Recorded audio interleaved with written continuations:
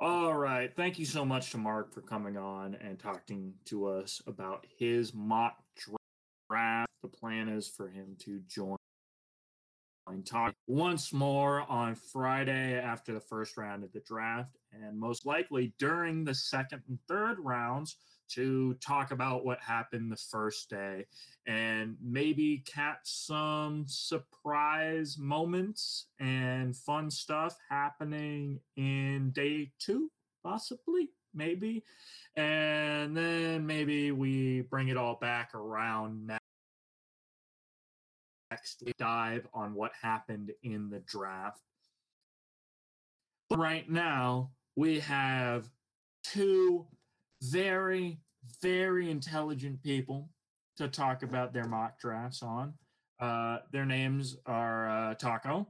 Taco, introduce yourself. Hello, people call me Taco, and I like Baltimore sports. And honestly, sometimes I'm miserable watching them, but you know what? You got to rock it out with your boys. So I believe the terminology is rock out with your cock out. And the other intelligent person is me, of course. I am, of course, your host, Cam Dawkins, and I am a New England slash Boston fan uh, through and through to my soul. And we have some very interesting things to talk about. I think back to the main subject, our two teams are interesting pieces in this draft machine. I mean, you guys traded back into the first round, getting a first rounder for Orlando Brown, among other things. So now you have two firsts at the very end of the round. And my team has been the subject of a lot of conversation, largely about getting a new quarterback, partly about getting maybe one of the star players that falls into the mid range of the first round, i.e., a Devonta Smith or a Micah Parson. Either way, I think we should just start from the beginning and just go pick by pick what we think. I have trades in my mock draft. That's just kind of how I set it up. I'm not sure if you do. I have some personal trades I put in, and I'm of course updated to the Orlando Brown trade. That was the last time any first rounder swapped hands, to my knowledge. So let's start. oh yeah, by the way, one more thing y'all need to know about me. Today I have officially committed to Virginia Tech to pursue sports media and analytics. Woo! I have committed. We already got $12,000 in grants off RIP. We're already in good shape. So Tech, baby! that Go is Hawks! so. Hopefully, by the time I'm in college, I can get a better setup, some better equipment like a mic and all of that. But we all know college is expensive. But I should be able to have better equipment at some point. We'll see. But I'm hoping by the end of the year I'll have better equipment. Into the draft, starting with the Jacksonville Jaguars, who have been on the clock basically since December at this point, since the Jets completely screwed up their winless season. Who do you have Jaguars taking? I wonder. See, this is really hard. There's a lot of really good prospects to pick from, but I narrowed it down to two people: Trevor Lawrence and Trevor Lawrence. So I decided to give Jackson. I decided for them the best fit is Trevor Lawrence, and let's be honest, he's the most obvious first overall pick since Andrew Luck. Like I don't think there's any debate. Or maybe Burrow, but like at least with Burrow, it took a minute. It took a minute for Burrow. He is the most obvious number one overall pick.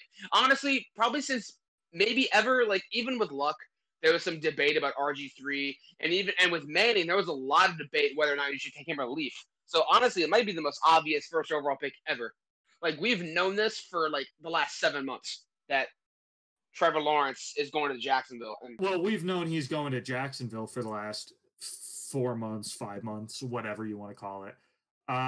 We've known Trevor Lawrence is going to be the first overall pick for like last maybe 4 years. He could have entered the NFL out of high school and it would have gone in the top 10. And he could have entered as a freshman and it still would have been consensus first overall. Like, he is that gifted of a player. He crosses all the marks. He has a good arm. He's accurate. He has good intangibles. He has nice hair. Like, he fits every bill you need in a franchise quarterback. And as long as Jacksonville doesn't ruin him, they're honestly set. He's got great hair, man. I mean, how can you not love that? Yeah, and that's the only reason he's the first overall pick, because Zach Wilson's hair is some shit. Like, let's keep it real. Zach Wilson looks like a 12-year-old. He really does. Like, he looks like a Keebler elf. He looks like he should be a juvenile teenager in a 90s sitcom. He definitely looks like a Saved by the Bell character. Absolutely.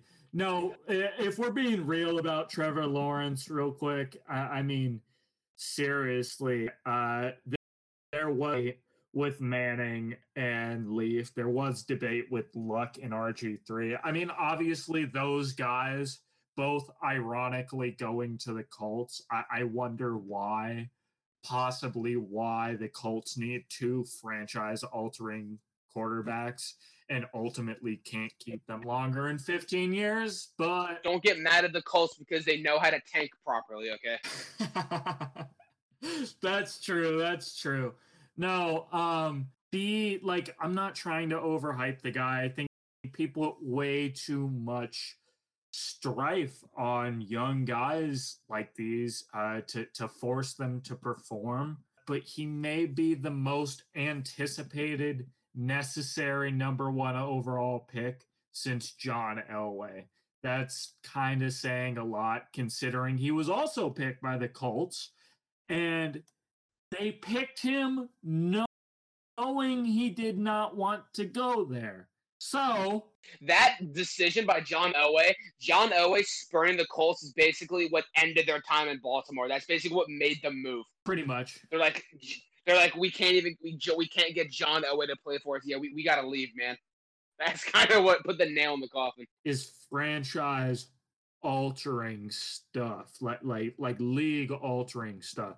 And if Trevor Lawrence had said no to Jacksonville or the Jets, and I can't really blame him for that, because we've had this precedent of people saying no before. We had John Elway and we had Eli Manning doing the same thing. So how can we hold that against Trevor Lawrence? If he did that, he didn't do that. So obviously we're not in that scenario, but it would have been something that changed the league, not for the next 10 or 15 years while he's playing, forever, irrevocably. The Jaguars probably would have just, if they had the number one overall pick, they probably would have just dipped for London at this point. I mean, let's be honest here.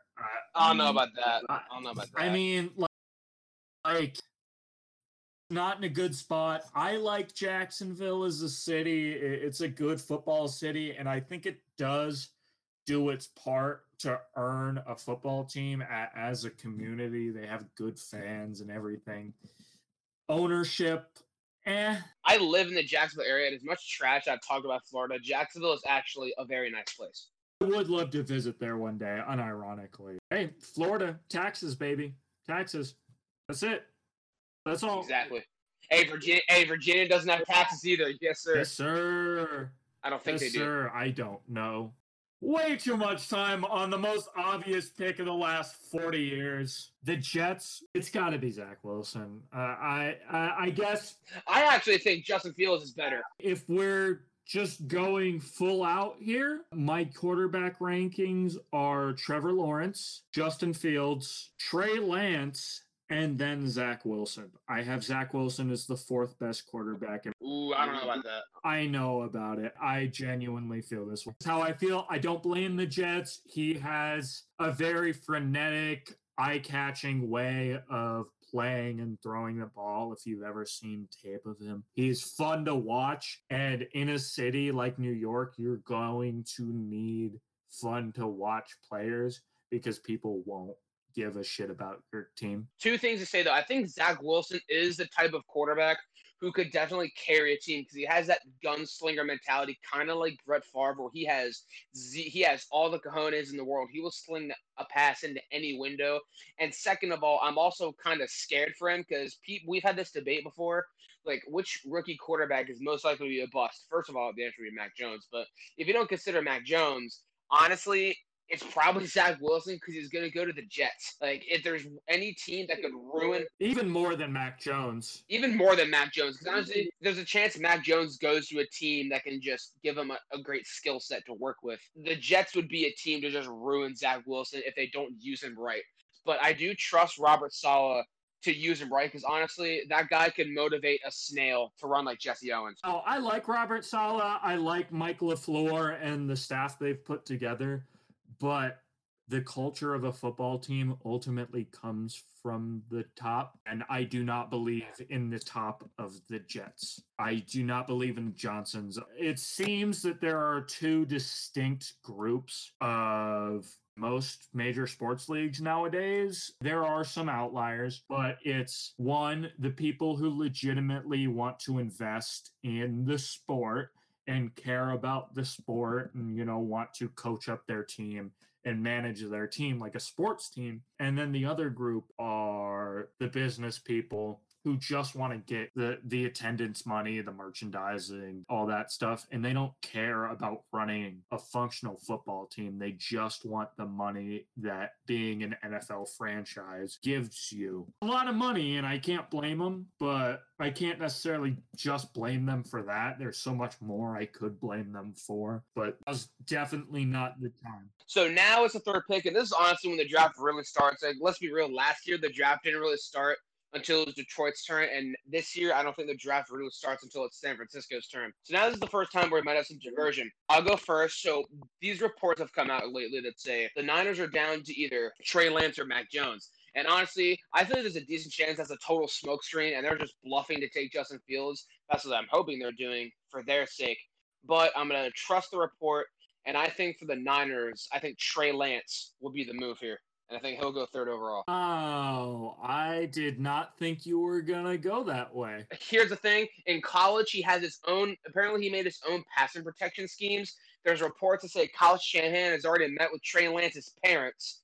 And I think Shanahan's a really smart coach with great schemes, and Trey Lance is a really smart quarterback. So I think it's a really good fit. Like, I think it'd be a better fit than Zach Wilson would be for the Niners. I think if the Niners can properly build a scheme to his strengths, I think it would work just fine. Maybe even better than they could with Zach Wilson. I am with you to a degree. I see the Niners. I see all these reports about Mac Jones and Justin Fields and Trey Lance, and I just see their situation. I see that they have Jimmy Garoppolo, which obviously has not proven himself to be a reliable starter at this point. So I think if they draft a rookie quarterback, because it still technically is an if at this point, they need to find another. You don't trade 2 first-round picks to not get a quarterback. I know, like, it's all but certain, but we also are guys on the ground level, and these are NFL executives that have far more unlocked knowledge than we could ever deign to, unless we got into their position. 2018 draft, for example, the first 4 quarterbacks get picked, and then the Saints trade up to 14 and give up a first-round pick, and they trade up with the Packers. And basically all analysts were like, you don't give up a first-round pick for anything that's not the quarterback. And I was like, crap, they're going to take Lamar Jackson. And then out of nowhere, they took Marcus Davenport. So technically, honestly, isn't even that bad. Like, he's okay. He's okay. He's probably not worth like a trade up into the 14th overall pick, if we're being honest. Like it was I don't know if you remember, but it was a genuine surprise at the time. Like, oh, maybe this guy could go in the first, we all kind of, if I remember correctly, I had like a second or third round grade on him. For the 49ers, I can't imagine them trading 2 first-round picks to move up 9 spots to third to take anything but a quarterback, unless they're in love with Jamar Chase, which, like, come on. Yeah, I guess the only real options at this point, there's no real reason to take Sewell. They just signed Trent Williams, who is getting up there in age. I guess there's a case, but it doesn't make sense or as much sense as a quarterback. None of the above options make as much sense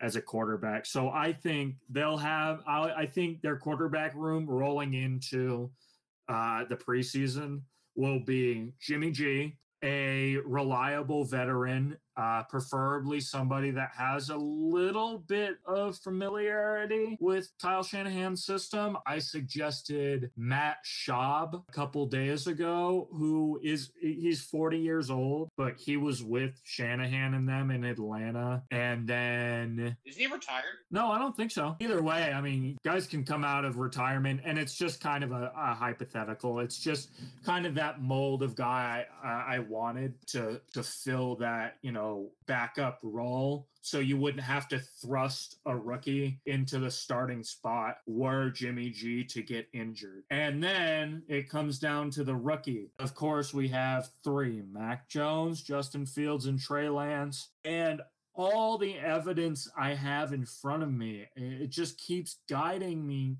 towards Trey Lance. Okay, I do get how people are underrating him. I understand he played FCS. He only played 1 game last year. When I'm evaluating a player, I care far more about intelligence and intangibles and just kind of how they play rather than physical ability. And I know having that raw physical talent can make those guys moldable and you can teach some things. And that's how Bill Belichick approaches a lot of draft decisions. He'll start with extremely raw physical mold who knows the system and can switch around to 2 or 3 different positions and just becomes a fucking freak. Lance, number 3, San Francisco. I'm right there with you. Anyways, we have 4. Now, this is where I would have them trading back with the Patriots for them to take the 4th quarterback that's still here. However, I'm not doing trades, and so my backup plan would be for Atlanta to take the best defensive player available, where if you would ask me a couple months ago, I would have said Micah Parsons, but I don't think that's the case anymore. And I don't think there's any defensive player that's worth taking this high. So I think Atlanta just says screw it and takes Kyle Pitts. I have a point there. Atlanta's been kind of one of the more frustrating teams for me to figure out from a draft standpoint. Do you trade back? Do you take a quarterback? Do you take defense? Do you trade into another year entirely? Do you parlay that pick into a much larger deal a la Deshaun Watson, which obviously they can't do now, which that's a whole other thing. But for Atlanta, this is my first trade in my mock. I have Atlanta trading pick number 4 to Denver for picks number 9, 40, 114, Denver 2022 second, and a Denver 2022 sixth. I have this trade comparable to the Jets and Colts Sam Darnold deal in the 2018 draft. That's what I kind of used for a reference. Interesting. Thank you very much. That's what I strive to be. Interesting. Yes, the most interesting. You strive to be the most interesting man in the world. Yes. No, I kind of worked this out and tinkered with this a little bit. Went back and forth on like, what are some real teams who can compete for this? And I just keep going back to Denver. Denver is a really solid team. I know they have some question marks, but they got in a bunch of defensive talent this year. Their offense has improved greatly in the last few years, and their biggest problem, Drew Lock. Despite how much I like Drew Lock, I think Drew Lock could have success. I wanted the Patriots to take Drew Lock at the end of the first round in 2019. I like Drew Lock a lot, and I think he has some tools that could be unlocked. Really think that if this happens, this is crazy shit. For me, in the last 5 years, no team has frustrated me more than Denver, because I swear to God, I've picked them to make the playoffs every year since like 2017. Like every year I picked them to sneak in as a wild card, and I think the year that Mahomes was going to make his first full year start, I think I picked Denver to win the division. Like I keep thinking they're going to break out. I was like, okay, they have a good defense, and now they got their quarterback. Next year, okay, now they have their quarterback. And then in 2020, I was like, well, they'll get it as a 7th seed. So it's like I don't know. Part of me wants to give Denver one more chance, especially if this mock draft mine goes the way it does. I don't know about Denver. I'm getting sick of picking them every year to make the playoffs, and then occasionally make some noise, and then it just never happens. It feels like they throw seasons away. It feels like Yeah. I look at their talent, but I'm like, this team should at least be winning like 9 games. This team should be in contention. Since Peyton Manning left, has kind of just has been Denver existing. It's not them rising high or above expectations. It's definitely them falling below my expectations. I have had them pegged to make the wild card for a while, and I think this is going to be the first season where if they don't pick a quarterback or figure out some real solution, first of all, in the preseason, I'm not going to have them in the playoffs. I already have a couple teams picked out that I have like 10 teams in the AFC ahead of Denver in my eyes that have actually fixed holes. And yeah, Denver's gotten a lot better. They got Kyle Fuller, who worked really well in Chicago and could be utilized just as well in Denver with the same staff. And there is some excitement to be had, but it's just gotten to the point where it feels like we're going to let Lock ride and restart here and potentially waste one more season, or they're just going to say, fuck it. We need to get a quarterback. We're probably not going to draft this high again for a while. We need to kind of move up while we can, use our capital proper. So we'll see. I do think Atlanta trades out of this pick, but I don't have trades. Yeah. Anyway, that was interesting. Let's go to the Bengals. I feel like we're both going to be in agreement here, but I think after what you saw happen to Joe Burrow, you can't let that happen again. I know Burrow likes Jamar Chase, but you can't let what happened to you can't let it happen again. So I have them taking Sewell from Oregon, the tackle, which to me should be obvious, but apparently there's a lot of people that think it's going to be Jamar Chase, which I think is ridiculous. Don't get me wrong. I have Sewell. They need offensive line help desperately, but the Bengals are also another Raiders type team where they kind of just quickly patch over holes and just jump from position to position to position, filling shit. And their whole team never coalesces. There's no mentality with their entire team. I mean, I'll say this: we need to stop sleeping on Cincinnati's receivers. Yeah, no. Cincinnati's receivers are good. They probably should add another one day 2. They're not great, but they can play. You don't need another receiver. They have they have Boyd and Higgins and Higgins, and that's about it. I think they do need another good threat. I will say I could see Chase going there just because it's the Bengals, dude, and I kind of like the Bengals. I want to root for them, but this is also it's the Cincinnati Bengals we're talking about, man. Yeah, if there's an obvious choice to fuck up, it'll be the Bengals doing it. I think this situation with Burrow is very similar to Deshaun Watson getting injured in his rookie season. Same thing, ACL, which we can definitely attribute to not having as good of a line in front of him. And I don't think Burrow is, a Deshaun Watson level player. I guess he could be. He was a fucking rookie, and he was placing top 10 in stats while he was playing, and he was doing really well. And even with Herbert, I think he probably had a chance to outpace Herbert and maybe get Rookie of the Year, especially with that number 1 overall pedigree. I don't know. Maybe, maybe not. There's a chance because he is an excellent quarterback, and he was the number 1 overall pick. And, you know, I think there's a lot to be seen from the Bengals in the form of quarterback support. I mean, dude, you remember how many times Carson Palmer got just absolutely massacred by like the Ravens and the Steelers? They just fucked that guy up, and I just don't believe the Bengals are a team that's willing to change. I don't want it to become the same scenario. I want it to be a repeat of Carson Palmer, but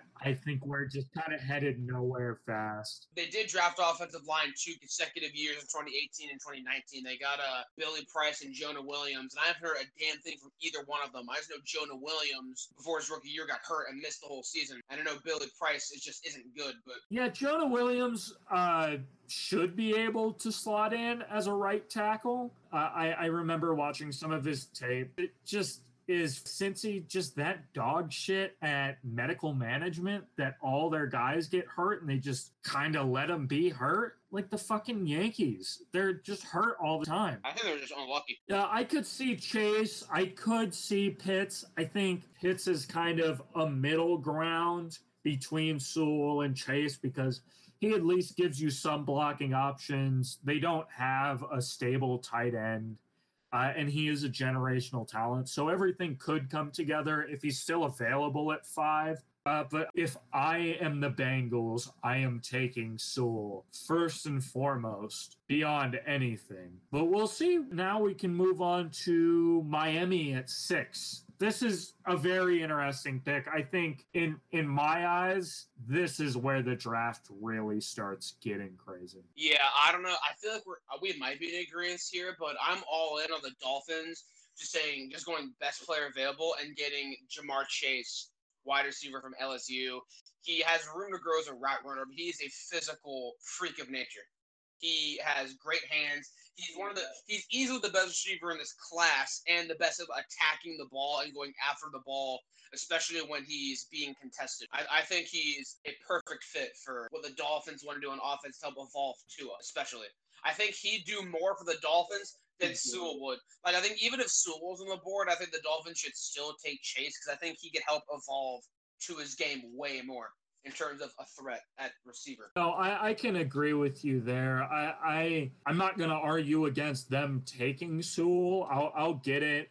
They have, I can't remember who on their offensive line outside of like Austin Jackson, who I know they picked as a right tackle out of USC last year. I believe it was at 18, which is a good pick. Sewell would be an obvious upgrade. But yeah, you kind of just have to go best player available. At this point, the type of defense that would be in range, specifically corners like Surtain and maybe JC Horn, like they pale in comparison in terms of physical ability to guys like Jamar Chase or Kyle Pitts, who I actually have falling to 6 and going to the Dolphins. That might be a little wild for some people. I can definitely see him going to Atlanta. I can see him going to Cincy. But if he's still on the board at Miami, he's gone by 6. He's gone at 6. The Dolphins being able to run a true tight end set with Pitts and Gesicki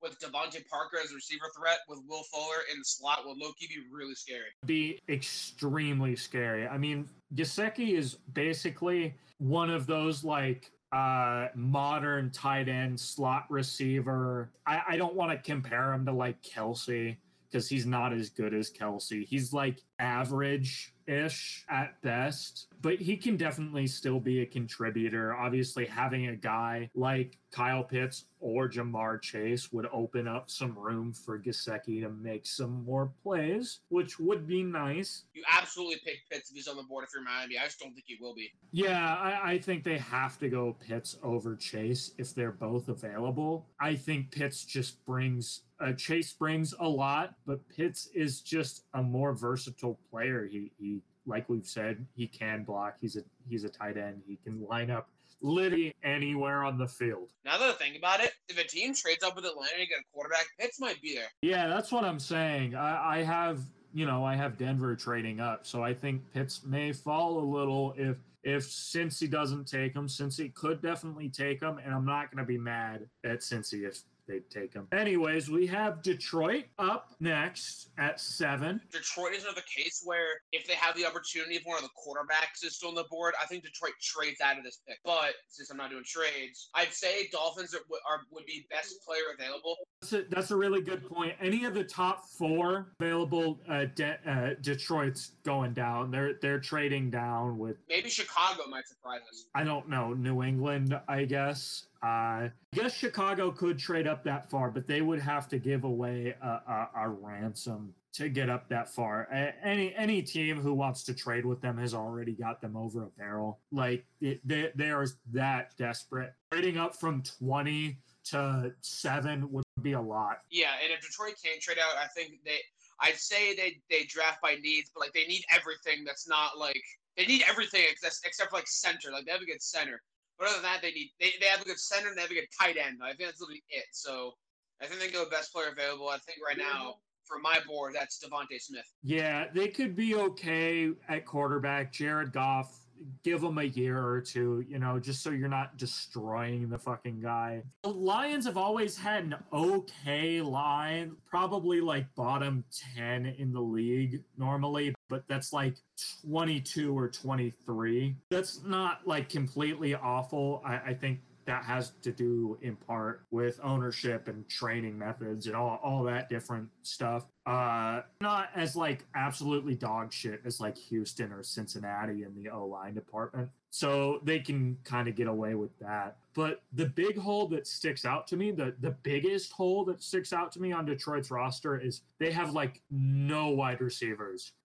Galladay's gone. Marvin Jones is gone. Yeah, their best guy's named Quintus Cephas. Quintus Cephas is actually, he is a good player. He got drafted late because he had some allegations around him come time of draft, and they ended up being, I believe they were found unfounded. I apologize if I'm incorrect, but that is my belief. Honestly, I remember Quintus Cephas was, but he was supposed to be like a round 2 or 3 guy. Like he was good, but you know how the cookie crumbles. I just think they need wide receiver more than anything, and they have this tradition of throwing wide receivers into the wood chipper. So I have them going Jamar Chase. I really think, yeah, he's still on the board for me. And this is where I think the potential first overall pick stops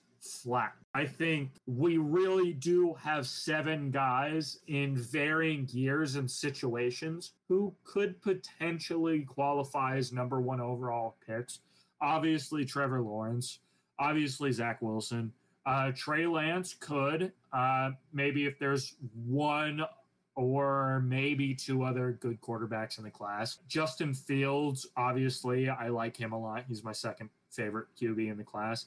Penei Sewell, offensive line, for the most part, you can't go wrong with unless there's some absolutely glaring flaw in their game, and I don't see that in Sewell's game. Kyle Pitts is, again, a generational talent. He could be, I don't believe he'd be the first tight end taken first overall. I'm sure there was one in like the 50s or some shit. And then Jamar Chase is one of those receivers who's just special enough to be taken number 1 overall.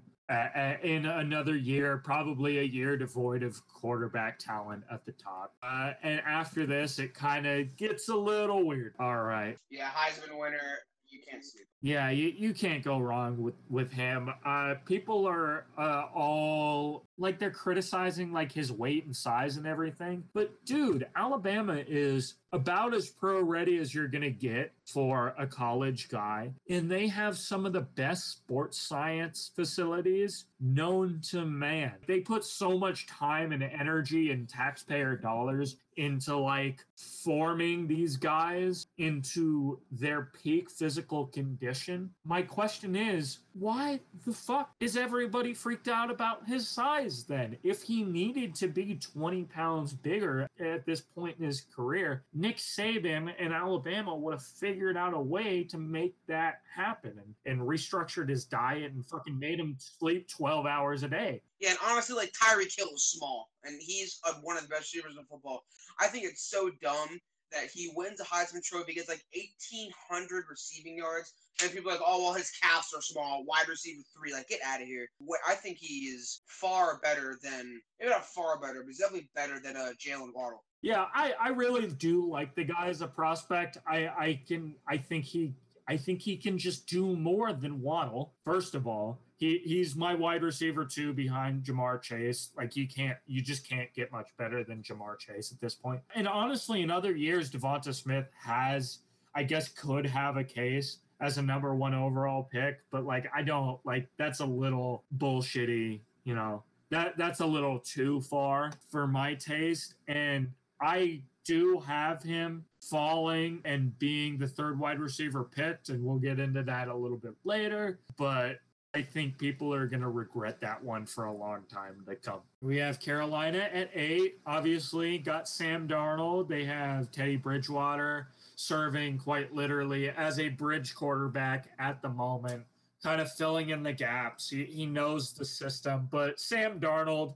honestly, he'll probably I could definitely see Sam Darnold being named the starter week 1. Like, there's no reason he can't be the starter week 1. He has NFL experience.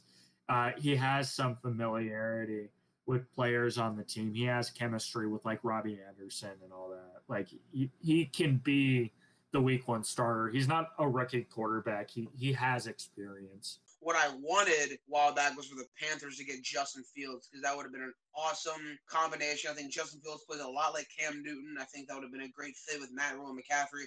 But that's out the goddamn window. The Panthers traded for Darnold, and I think if they didn't do that, he'd still be on the board for them to take it 8. But since you traded for Darnold, they clearly trust him enough to send significant draft capital. So I think they should invest in protecting him. And they should get Rashawn Slater, the Northwestern tackle. Even though they're, again, just like the Falcons, I think they should be prioritizing defense, but there's no defensive players that are worth taking. Like, they have access in my board. They have access to every single defensive player, but there's no one worth taking except maybe Surtain. But corner is not exactly a pressing need as much as it is to protect Darnold. Just a 1-year turnaround of the Panthers defense. Highly impressive. I claim credit. I don't give a shit. I called that Jeremy Chin was going to be good. I had him as a dark horse defensive rookie of the year, obviously placing 2nd. I was far more impressed with the rise that Jeremy Chin took. I'm going to be very excited to watch him. I was already very excited to watch Carolina going into last year with Matt Rule and Robbie Anderson and Bridgewater. I like Bridgewater a lot, and I kind of came over when he came over, if I'm being honest, and it opened me up to Carolina. I definitely think they can be a playoff team as is this year. I think it could be a stretch. It might be tough. They'll probably end up, 6-7 seed or barely miss it like the Dolphins did this year, but with a positive record and ultimately heading in the right direction. We'll see on all of that. Yeah, you look at their division and it's weird. I have Slater. I also have Slater. All right, on to the team that beat them at Super Bowl 50, Denver. I want to hear who you have to say first. Well, this is where I had my trade. I had Atlanta at this spot now at 9. And I have them going. Atlanta needs defense unless they're picking, Kyle Pitts or one of these best player available type guys.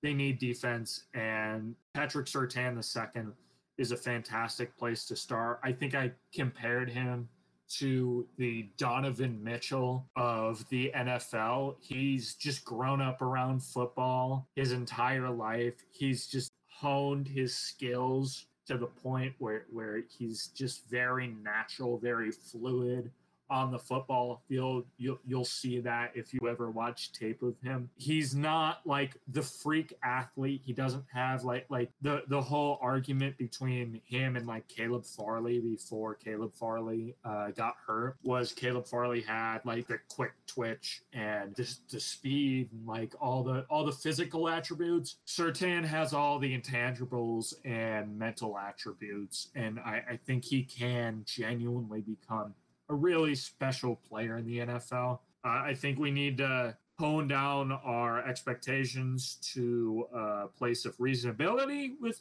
Patrick Surtain and understand he's still a kid, but he's also a kid who has a superstar corner as a father who played at literally the most prestigious college football school ever in history as its lockdown corner. Like, he can be really good, and it's going to be very important for Atlanta to get some cornerstones to this defense. They have Dean Pease coming in. I assume he's probably only going to be there for a couple years, just helping out his buddy Arthur Smith from Tennessee. But it's going to be important to get those foundational guys in now, so we can kind of train up another defensive coordinator in that system, maybe one of the position coaches, kind of elevate them to defensive coordinator and have everybody kind of stirring in the pot. And when we really need that defense to just be on fire, when Matt Ryan's kind of on the downslide, we're trying to train up a new quarterback, and Julio's on his way out. All the franchise cornerstones the Falcons have had for the last 10 or so years that are going to be fading away. That defense needs to be strong, and Patrick Surtain is a guy who can fill that hole. I know they went corner, was it last year? They went corner at, I believe off the top of my head, it was first round 16. It was AJ Terrell from Clemson, who was like, he's all right. He could probably grow, but it's a different regime, and let's see. We'll just have to wait and see on that one. Surtain's journey is weird. He went from the best cornerback in the draft to behind Horn and Farley and back to best cornerback during the draft again. But anyway, you had a trade with for Atlanta. I did not. So this is still Denver's pick, and I'll just say Denver's sitting here licking their chops because, in my opinion, the number 2 quarterback just fell right into their lap, and it's Justin Fields from Ohio State. We've talked about how you think, we both think he's better than Zach Wilson. He has the athleticism. He has the decision making. He has the drive to win. I think he checks off most of the boxes. He did beat Trevor Lawrence head to head in the playoffs. So I think he's built for the NFL. I think he is another Cam Newton, and that type of versatility at quarterback with the athleticism and the decision making. That's something that Denver's needed since Peyton Manning. And I think they can get that here. I don't know if Denver's going to get him because a team could trade up and snag him unless Denver beats them to it. But I think if Denver gets him, gosh dare I say it, I think they're a playoff team. A fringe 6th, 7th seed, maybe sneak into the wild card and maybe pull off an upset against like a 2 or a 3 seed. Maybe. Yes, people's whole gripe with him is that his progressions, like if you watch his tape, his progressions are too methodical. That's what I'm getting, I guess. That's kind of how I don't fucking get that. That's how the Ohio State offense is run. 1, 2, 3. That's the whole deal. And I understand like Fields needs to get a little gunslinger in him. Denver is a good place to go because he's working directly with John Elway, but like John Elway's still in the building. He's a fucking gunslinger. It's not like he won't give the guy any advice at all. Like, and I think to an extent, maybe Ohio State's offense was holding him back a little bit in that regard. It was certainly helping him with stats and shit. I hate the argument that, he's not going to be good. Look at the other Ohio State quarterbacks. Like, what kind of argument is that? What Texas Tech quarterback was good before Mahomes? What Bama quarterback has ever been good? Like, I hate that argument. I mean, yeah, he's in a system that might not translate, but we all said the same thing about Cam Newton. What LSU quarterback before Burrow? Who the fuck was at Auburn before Cam Newton? I guess you had, I want to say Justin Herbert. They were saying the same thing about Herbert. Well, Oregon hasn't had any good quarterbacks since Dan Fouts. But like it's completely different regimes. Like it's not. People thought Cam Newton was in an offense that wasn't going to translate, and people said the same thing about Steve McNair when he was entering the draft. So that's such a stupid argument. You act like he doesn't know how to pick up a playbook and study it. He was the number one recruit out of high school when he was during that phase of his career. Like, oh my god, Denver would have to adjust their playbook a little bit to fit his skill set, but they don't have to do anything in terms of weapons. The argument of X quarterback is not going to be good because he went to Y school and Y school has never had any other good quarterbacks. That is the argument that just kills me the most during the draft process. It's like, that's not how that works. It's about the individual prospect and how they fit into the NFL landscape. Not about their fucking school, not about how their mother raised them, not about what fucking cereal who cares? Dude, yeah, and everyone gave Justin Herbert crap because no Oregon quarterback can be good. They're like, all you have is Dan Fouts 50 years ago. So, like, that doesn't matter. Texas Tech didn't have anything before Mahomes. When I hear that argument, I just think of at like the beginning of Moneyball, where they're all sitting around the conference table and they're all talking about like, oh, this prospect's girlfriend is blonde. We should draft him instead of the one who dates the brunette. Oh, this guy is from fucking Texas. This guy loves watches and shit and has a flair for the dramatic. I don't fucking know. It's all the stupid shit that people are just throwing darts at the wall when it comes to scouting, and it doesn't mean anything if the prospect is good. You can get good NFL quality talent at fucking Division III schools. Yeah, and then Dan Orlovsky tried to say a character. She was like, Matt Jones is the one with DUI charges. Like, get out of here. Yeah, like you said, they're just throwing shit at the wall at Fields, and his stock has dropped for like no reason. I think it's so dumb. He is so much better than Lance and Mac Jones. And honestly, I think he's better than Zach Wilson, and you seem to agree, but that's kind of one of those things where you do Zach Wilson, where he is, I guess on the upside, he's like a Brett Favre. He's a gunslinger. He's got all this shit. But Zach Wilson has some, like, people are comparing him to Aaron Rodgers and Brett Favre, and it's just like, I think your expectations are too high for this guy. He needs to be tamed a little. I think Justin Fields and Zach Wilson are kind of they're like the yin and yang, and Justin Fields is not gunslinger enough in a regard, and Zach Wilson is too gunslinger. And middle point where they kind of learn their way through the NFL and figure it out. Zach Wilson's ceiling is probably Brett Favre if it's all perfect. His floor is probably Jameis Winston. But you know what I think, like, where we can find, like, common ground? I think he could be like Baker Mayfield as, like, a gunslinger. Yeah, that's true if he's able to, or Mike LaFleur, my apologies, definitely is a good offensive coordinator. On the ground level, it could work. Like, it could work. It's a big could, though. Anyways, we've gone far too deep on the number 9 pick, to the point we're talking about a quarterback that's been gone for a quarter of the round at this point. So let's move on to number 10. We have Dallas. You have Surtain off the board to Atlanta. I have Surtain going here. You had him going to Atlanta at 9 with that trade. But, yeah, Dallas, people are talking about how Dallas could trade up for Kyle Pitts. They were 32nd in defense. The last thing they should be worried about is luxury offensive pieces. Their porous defense would be very nice. I could definitely see Dallas getting, like, maybe trading up in the second. Like, this is a stretch. Maybe trading up in the second for, like, a Pat Freiermuth, the baby Gronk guy. He's easily the second best tight end in this class. And I think if Kyle Pitts didn't overshadow him, he'd probably be a first-round pick at this point. Low first-round pick. But he's a very good quality prospect.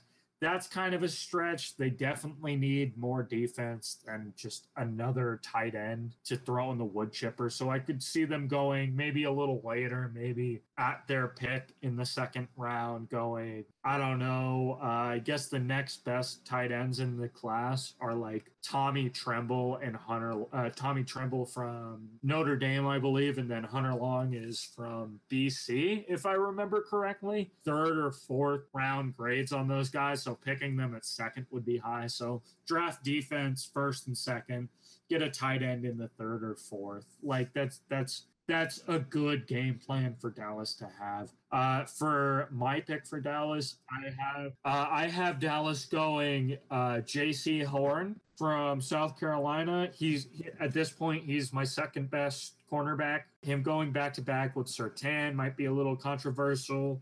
For a while, I had picking Rashawn Slater because he would have given them good offensive line depth. But ultimately, I think that the defense outweighs the offense in terms of need. I know Jerry loves drafting offense in the first so fucking much, but they really need defense, like desperately need defense. Are we ready to move on to New York Giants? Yes, and this might be a pick that might piss some people off because honestly, in my opinion, the Giants would just sit there at 11 and hope someone like Pitts might fall to them somehow. But if not, they would trade out and then get an edge rusher in like the mid to late first round. But I got to pick somebody, and I'm going to pull the trigger on Elijah Vera Tucker at 11, which is probably high, but I think that's for them is their biggest need. Because I think the Giants are a team that should draft based on need. Their defense was pretty good for like no reason last year, so I think they should address the O line to especially help Daniel Jones and Saquon since he's going to be coming back too. So they're going to have to address that part of the ball too. I think they kind of didn't take the run as seriously after they lost Saquon, so they can add that element back once Saquon's back. And I think getting a tackle / guard, like a versatile O lineman to kind of maybe you can move him around game by game and see what fits best. That would be huge for their offensive development. I can definitely see that. Vera Tucker is probably where they would go at that spot. The offensive lineman I have left on my board, the most notable ones are Vera Tucker and Christian Darrisaw. And Christian Darrisaw is more of a left tackle, if I remember correctly, than a right tackle. And if you had him at right, you'd kind of have to slide Perte in to guard, and I don't know. We've obviously been talking to our buddy Mark about that. He says, honestly, I know he has his moments, but I kind of believe him when he says the O-line can survive not picking an O-line prospect in the first. Probably wait until, the second and the third. Maybe, but I think if the opportunity is there to make it even better with Saquon coming back, I think they have to take it. Yeah, I get you. I think, but at this point in the draft, you can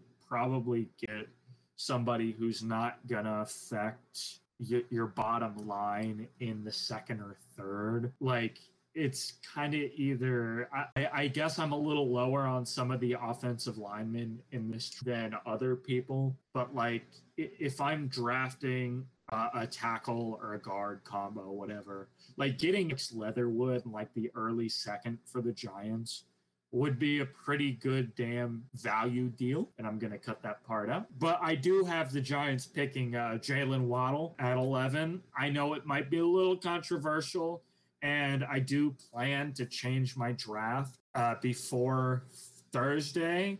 Ultimately, this is kind of where I get a little more uncertain as we go. If anything, I might swap them out for Devonta Smith because they kind of already have the number one receiver in Galladay, but we'll see what happens. Anyways, now we have the number 12 pick. Eagles fans are very upset about that trade they made because I heard a lot of people say, they're like, I'm not mad with moving down 6 spots to get a first-round pick. They said what I'm mad about is that I don't have a GM I can trust to pick a good player at 12 when he could have just stayed at 6 and just Jamar Chase would be right there. And they're taking a big risk by moving down to 12 because some of the players I like could easily get picked. But I have heard reports that say they want to jump ahead of Dallas and take a corner. But since they can't do that here, they're damn lucky because Jalen Waddle fell right in their lap. So they're gonna get Waddle. I'm hoping knowing them, they're gonna screw it up and pick like Elijah Moore at 12. But Waddle lands in their lap. I don't think the Eagles can afford to pass him up, so they go ahead and snag their actual wide receiver one because Jalen Rigor definitely isn't the wide receiver one. So I think getting Waddle and Rigor, because Rigor still isn't that horrible, but Waddle, Rigor, and maybe Travis Fulgham at the 3 would be really good for Jalen Hurts. So I think that's the direction. That's actually, supporting your quarterback for once in your fucking life, Eagles. Maybe a good idea. Y'all haven't given a fuck about your quarterbacks since you traded for Terrell Owens to help McNabb. Yeah, and they all hate McNabb now, and that's a whole other thing. And he's and everyone hates McNabb in Philly. I kind of mean this in the nicest way possible. There are some Bears fans, but like the aggressive, the dog mash people can go fuck themselves. That's what I'm trying to say. I try to be a diplomat, but like they don't fucking know what they're talking about. I'm not saying I have a much better idea about the NFL than they do, just relative to like the knowledge of an NFL GM, but like they can go fuck themselves.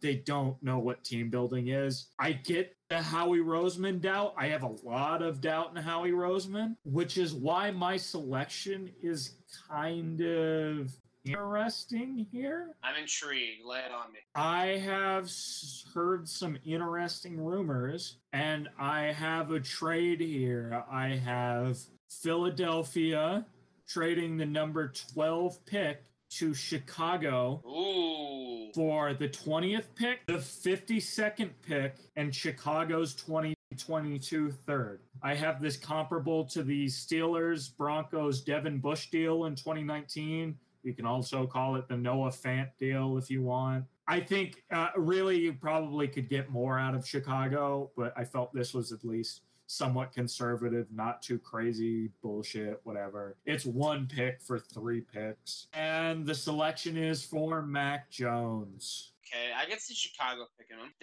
They are stupid and they don't know how to evaluate talent, and they would trade up for fat AJ McCarron. I can get behind that. It's the Bears, man. Like if it was a competent team, no, I wouldn't have them trading up like this. But it's the Bears, and they're desperate for some sort of quarterback. I guess if they were smart, which they're fucking not at this point. All I've heard from Bears fans is pain for my entire fucking life since the Rex Grossman years. It's just gotten worse because they actually went to a Super Bowl with fucking Rex Grossman, and they're just dog shit now. Here's the cycle of the Bears. Be shit for a long time, be really good for a short period of time with a dominant defense, then go back to being shit, repeat the process. That is the Bears since 85. They'll be awesome. They'll be awesome for a couple of years because of their defense. Like in 2001, they had a 13-win season. And in like that mid-2000s, they had a really good defense. Like they'll be awesome for a little bit. And in 2018, they'll have like 1 or 2 years of being sick, and then they'll immediately go back down to being in the lower half of the league because they have management and ownership that they either don't care or don't know what they're doing. I mean, I'll be honest with you. I think that if they get Mac Jones this year, it's not the worst case scenario for them. Absolutely not. They should fire Matt Nagy. They should fire Ryan Pace. And hopefully they stumble upon like a few good decision makers because they have a good defense at the moment. They're already kind of cannibalizing it for parts and money and shit. So it might be tough to get a Mac Jones and Khalil Mack led team back to the playoffs and potentially to somewhere around like losing a conference championship game, losing a Super Bowl, I don't think they're going to win a Super Bowl with Mac Jones, if we're being honest. Even if they get like a really good coach and a really good front office, like they just kind of cap themselves out with Mac Jones just as their quarterback. And it's the Bears fucking process is just handicapping constantly. So now for you, all 4 quarterbacks are off the board. All 5 quarterbacks are off the board. All right, well, with that, let's head on to the Chargers and get going. I think this should be a quick one. I want to say this with the Chargers before we announce our picks. There is no excuse for them to not make the playoffs unless they get injured again, because that team is so loaded on both sides of the ball. and their new coach, I like. Like Brandon Staley, there's no reason he won't end up in like. I think his cap at the moment is going to be like for his first year is going to be like they're looking to him to be a Kevin Stefanski with the Browns almost, and lead them into the playoffs. Maybe get a good win, maybe two. I think they're trying to get him to be like their own McVay. Anyways, the Chargers are loaded, and at this point, you may as well protect Herbert. So I have them getting a Darisaw right here. I have Darashaw too. They need a left tackle. They got Corey Linsley as a center. They got Matt Filer as a guard. They don't need to like fill that with Elijah Vera Tucker. They need a tackle and they need a left tackle. And Darashaw can definitely be that guy for now. Okay, so that I think that's all we need to say about the Chargers. They need O-line. Sure. Let's speed ahead. Vikings. This might be a little bit high for the first edge rusher to go off the board, but their pass rush was so atrocious last year. I feel like they have to address it, even if it means reaching a little bit. So I think they're going to get Kwity Paye, the edge rusher from Michigan, which I think is a good scheme fit. I think it's what they're looking for. Not only can he's not the best at getting sacks, but he's really good at stopping the run. Paye is more of a run stopper than anything, but he can do both if he's told to. And I know Mike Zimmer gives him heat, but I do trust him to use him right.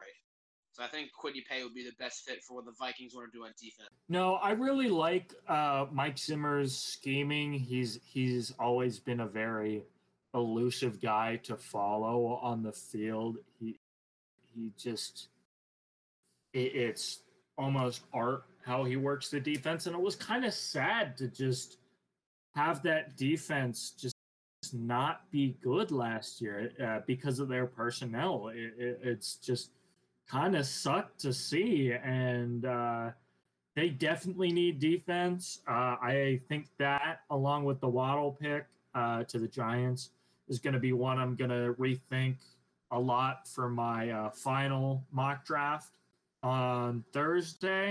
But at the moment, I have them picking Elijah Vera Tucker from USC. I think he's a very versatile guy on the inside. I have my doubts. Again, I'm kind of shaky on this one. I just don't know. I could see them going a few different directions, if I'm being honest, and that just seems like a decent, safe pick to me. We can just move past that. Yeah. Patriots. I think the Patriots are going to trade up and get one of the quarterbacks with Atlanta. I think that trade would involve them giving Atlanta like their next year's first and some mid-round picks, but can't do that.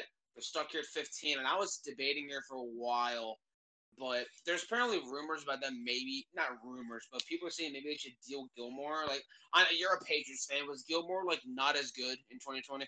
No, he really is good. I mean, he wasn't like defensive player of the year again, if we're being honest, but he was still fantastic. We have some replacements we could look to. JC Jackson looks fucking fantastic. And anyone who wants to trade him away is talking out of their ass. I believe it was Bill Barnwell on ESPN. He was doing a all trades mock draft. I say very sarcastically, doing the air quotes motions with my hand. And it had him, I believe it was him, it was the Patriots trading up to Atlanta for the fourth. And it had us giving away JC Jackson. We've got a guy who could develop into a very talented corner, and we're trading him away instead of the veteran who we're going to have to pay, who we're not going to pay, almost certainly not going to pay. I'm going to make a last-second audible on my pick because on my paper, I have written down J.C. Horn corner, but now that I think about it, that would be a terrible idea. Say I have Gilmore, J.C. Jackson, and Jonathan Jones. That's like the last thing they need. Yeah, so I'm going to do a last-second audible. I'm going to pull the trigger on Micah Parsons. That might be Micah Parsons. I don't know. Like I think the Patriots are trading up. I'm kind of just I'm kind of between Micah Parsons and my actual pick. It's kind of a matter of whether these guys fall to us or not. I think they're definitely good picks, good guys who can fit our scheme. And I have us picking Devonta Smith. I have him falling to 15. It might be a little controversial, and I think that's one I'm going to have to rethink because I have him here at 15. I'm looking at my computer, my notes, looking at this, and I'm just like, I don't think he falls. I don't think I can justify this. I don't think Smith falls. I honestly think the Eagles will take him in your mock if that Mac Jones trade were to not happen. Yeah, I don't know about the Bears trade either. I might have to rethink that one. I like it. It's funny. I'm not fucking I'm not changing the Atlanta one. I'm not changing the fucking Atlanta trade. I don't give a shit. Chicago is definitely dumb enough. Oh yeah, it's just an opportunity that I saw to take a shit on a poverty team at this point. Yeah, so I might sound like a heartless asshole, but I don't really care. If there's one thing I like, it's taking shit on poverty teams. So I can't disagree. But moving on to Arizona. I mean, you're a Ravens fan. It's in your blood. Shut up. Oh man, I had to get something. For that. Kiss my 3 straight postseason berths. All right, the Cardinals. Shut the fuck up. Kiss my fucking 19 straight and my 6 Super Bowls, you dick. Oh yeah, oh yeah. By the way, my man lives in Vegas. He's a Patriots fan. Feel free to call him a bandwagon. Oh, I'm not a bandwagon. Oh yeah. I don't give a shit. That sounds like something a bandwagon would say. Anyway. Hey, aren't you the guy from Florida who's a Ravens fan? That's not the hero there.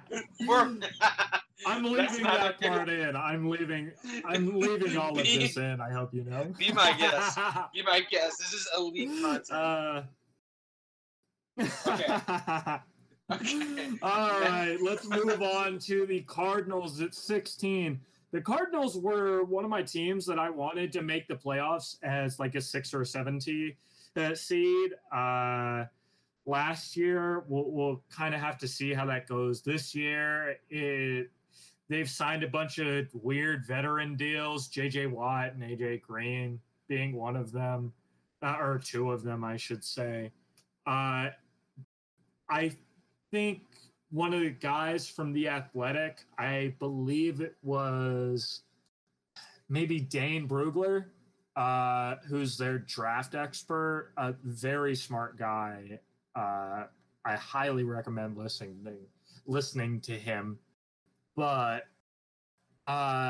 he said that the J.J. Watt deal to the Cardinals kind of indicated the hourglass flipping on Cliff Kingsbury's tenure with the Cardinals.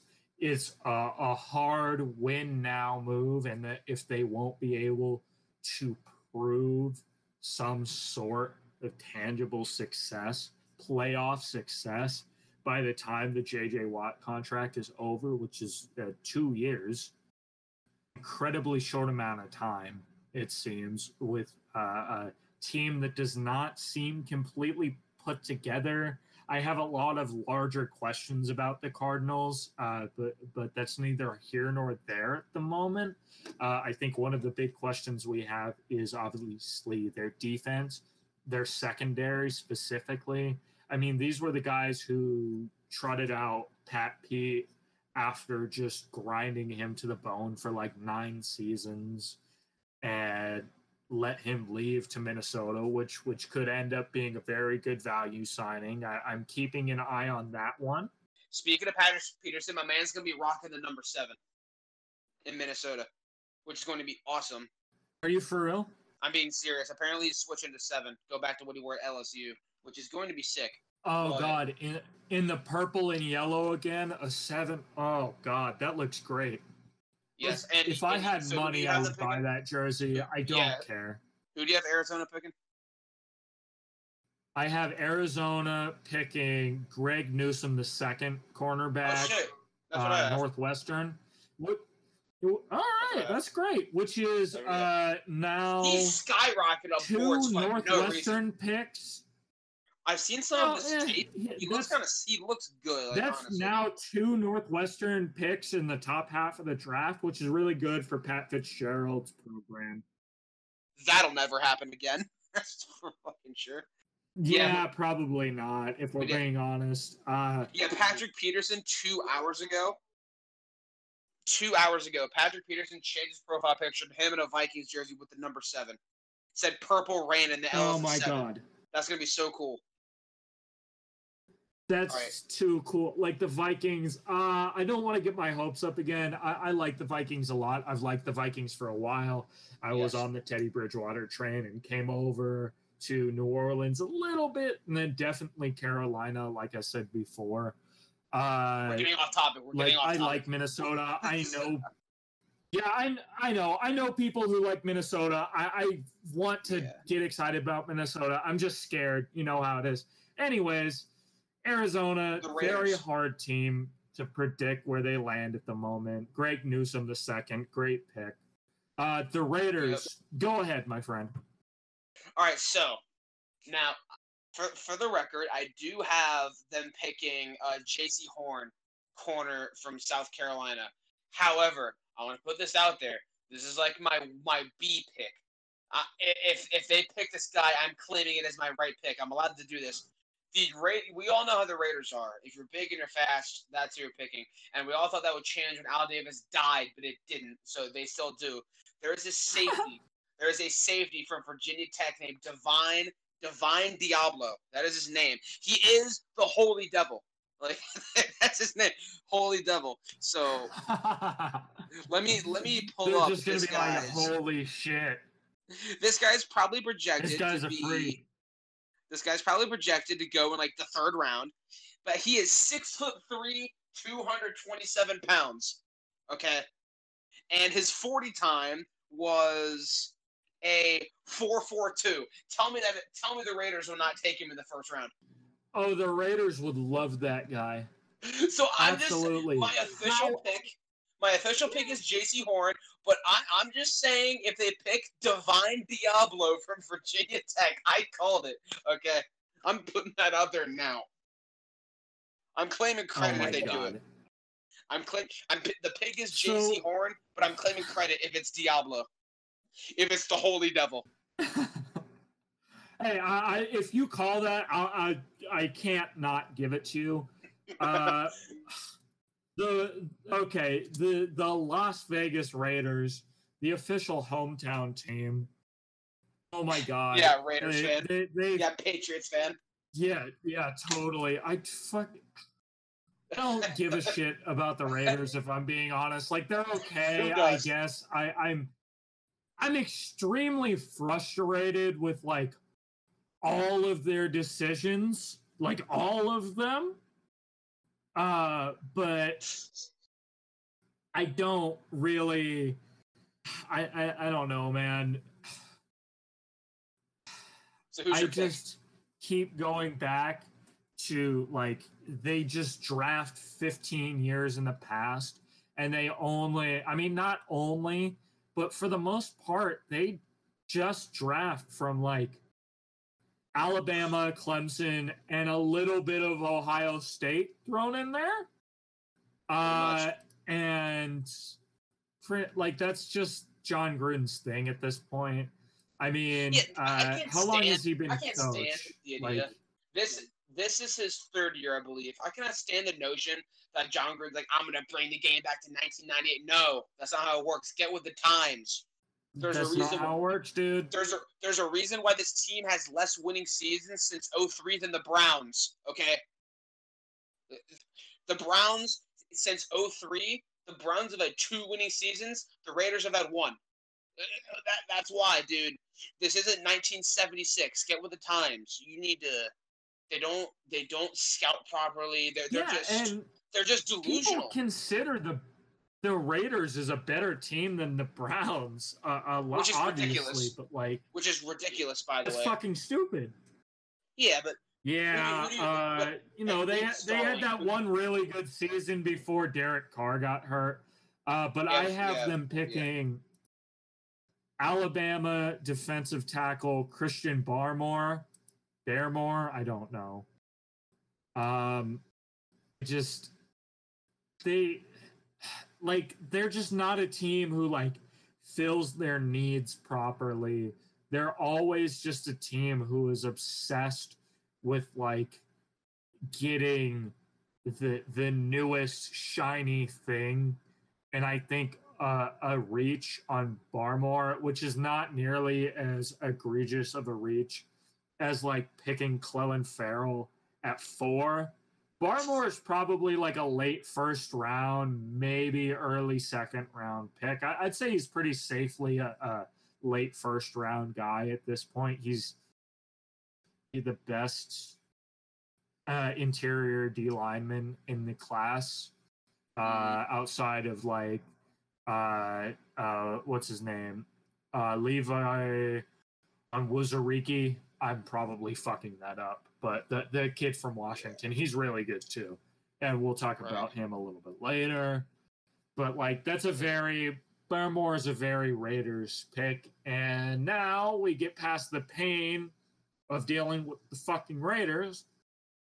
Let's move on to Miami, a team who's actually trending in the right direction. A more what word am I looking for? A more stable team with more structure, with more promise. The Dolphins.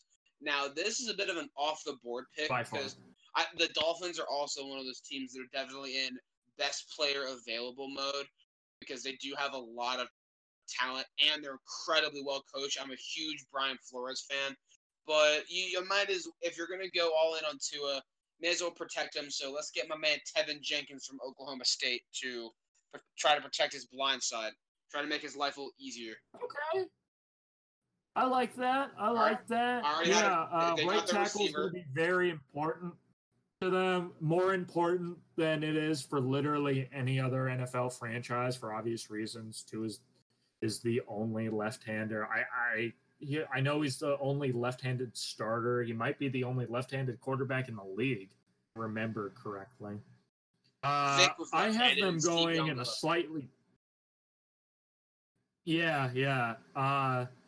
Oh, and Tebow was too, but... He sucks. You know. Yeah, kind of. He had potential, but that's a different story for another day. Something I'd probably like to get into much later. But Miami, I have them just going best player available at this point, which is Micah Parsons. I would have him going to New England if New England didn't take to Smith. I definitely know I need to rework this mock now that I get to this point, but that's kind of the fun of the game here.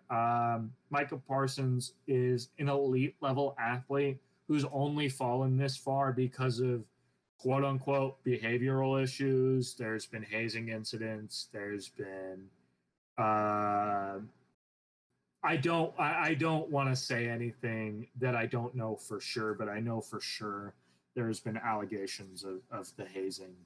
And there was some other stuff, but I don't want to speak on something I don't remember exactly. You know, this is a little off topic, but I'm really tempting to make my official pick for the Raiders, Divine Diablo. I kind of want to pull the trigger and make it like my official pick. Honestly, fuck it. I'm doing it. Not? You know what? I take it. J.C. Horn can go fuck himself. The Raiders will pick Divine Diablo, safety from VTech, 17th overall. He's probably projected to go like the 3rd. I don't care. J.C. Horn is still on the board for me. Screw it. Diablo's the honestly, I while we're on him real quick, I've seen a little bit of tape from Diablo. Like he's good. He's a really good athlete, and if he went to the right team, he could work out as an NFL starting safety, especially as safeties start to gain more importance in this league over, having another middle linebacker. Just have fucking 3 safeties. It's what the Browns are kind of going towards, and I can gush about the fucking Browns all day at this point, but who can't at this point? Exactly. But it's the Raiders. It's the Raiders. Anyway, you have Parsons. I have Kevin anyhow, the Dolphins. On to another team that's pretty stable right now, Washington. Seemingly, when they ditched their old surprisingly name, surprisingly slow. They ditched their dysfunction when they ditched their name. It seems like they finally they're in the right direction. I don't know if it has something. Oh hell no, dude! It's all gonna fall apart, Mike. It's listen. Here's what's gonna happen. I'm telling you what's gonna happen. I try not to be this guy, but here's what's gonna fucking happen. Everybody's gonna be like, "Oh, our defense is really fucking good. Let's go for a playoff spot. Let's upgrade the offense, whatever." And then they're just not gonna do that.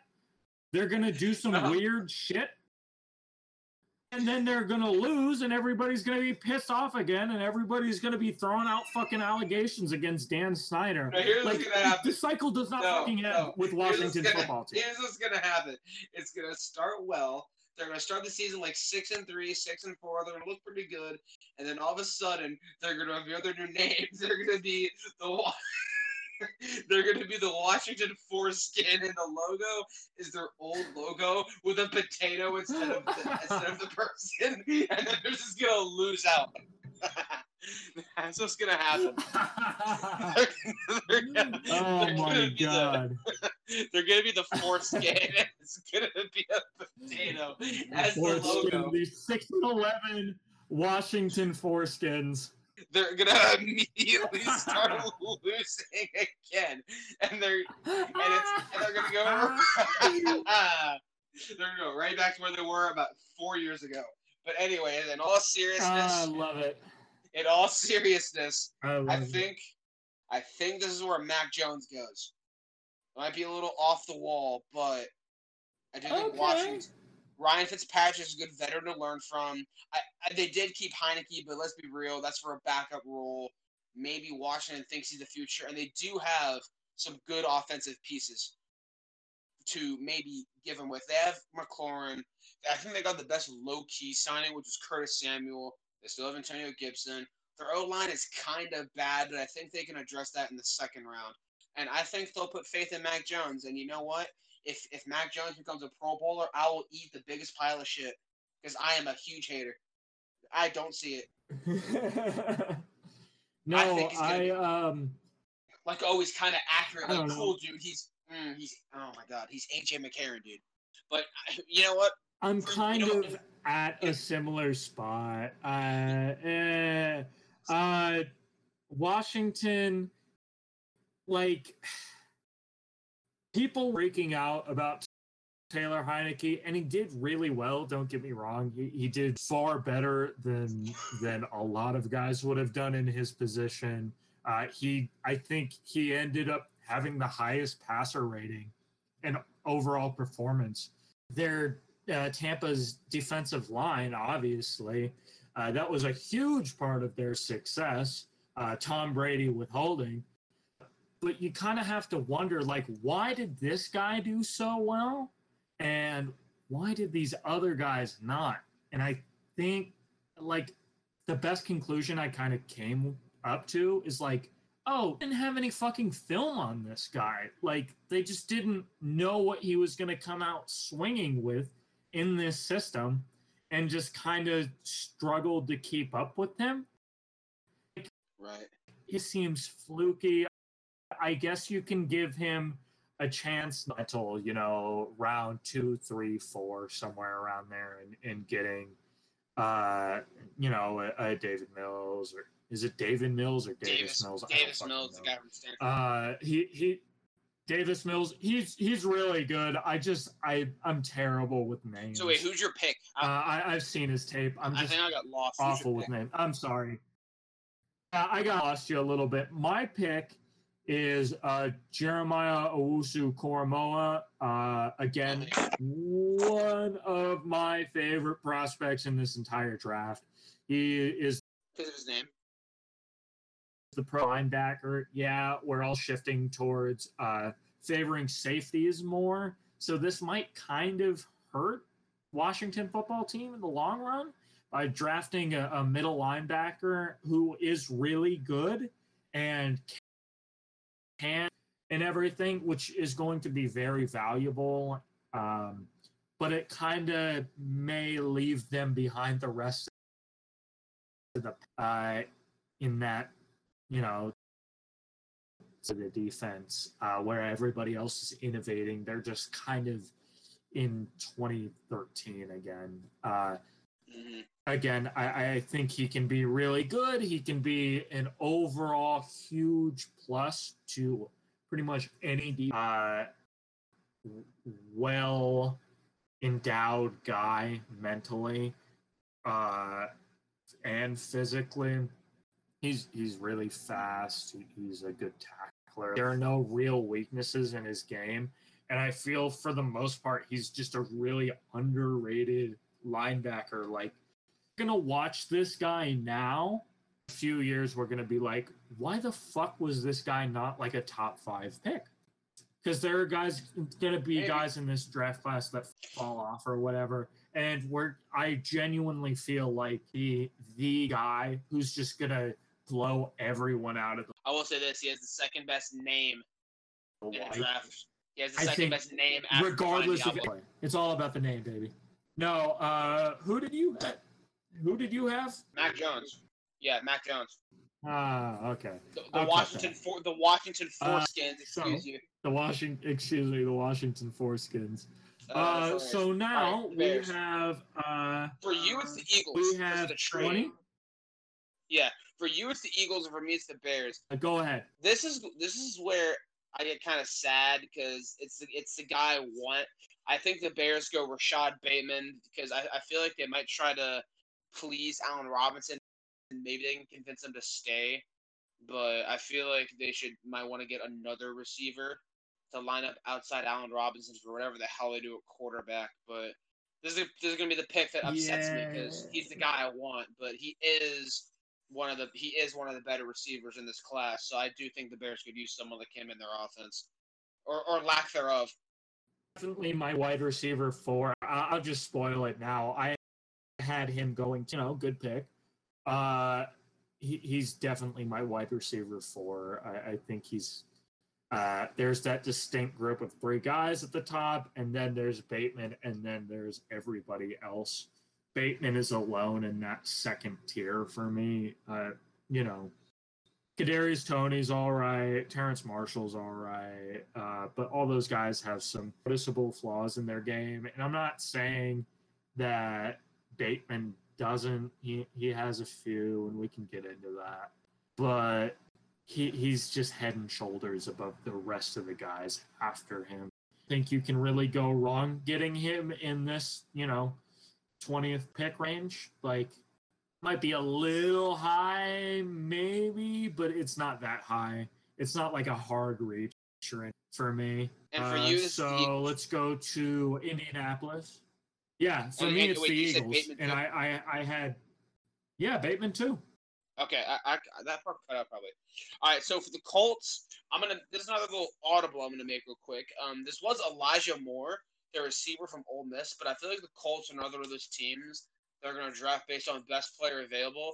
And because of my last second adjustment for Divine Diablo, J.C. Horn is still on the board. And honestly, I know the Colts need a receiver, but I don't think they can pass him up. So I think J.C. Horn will go here.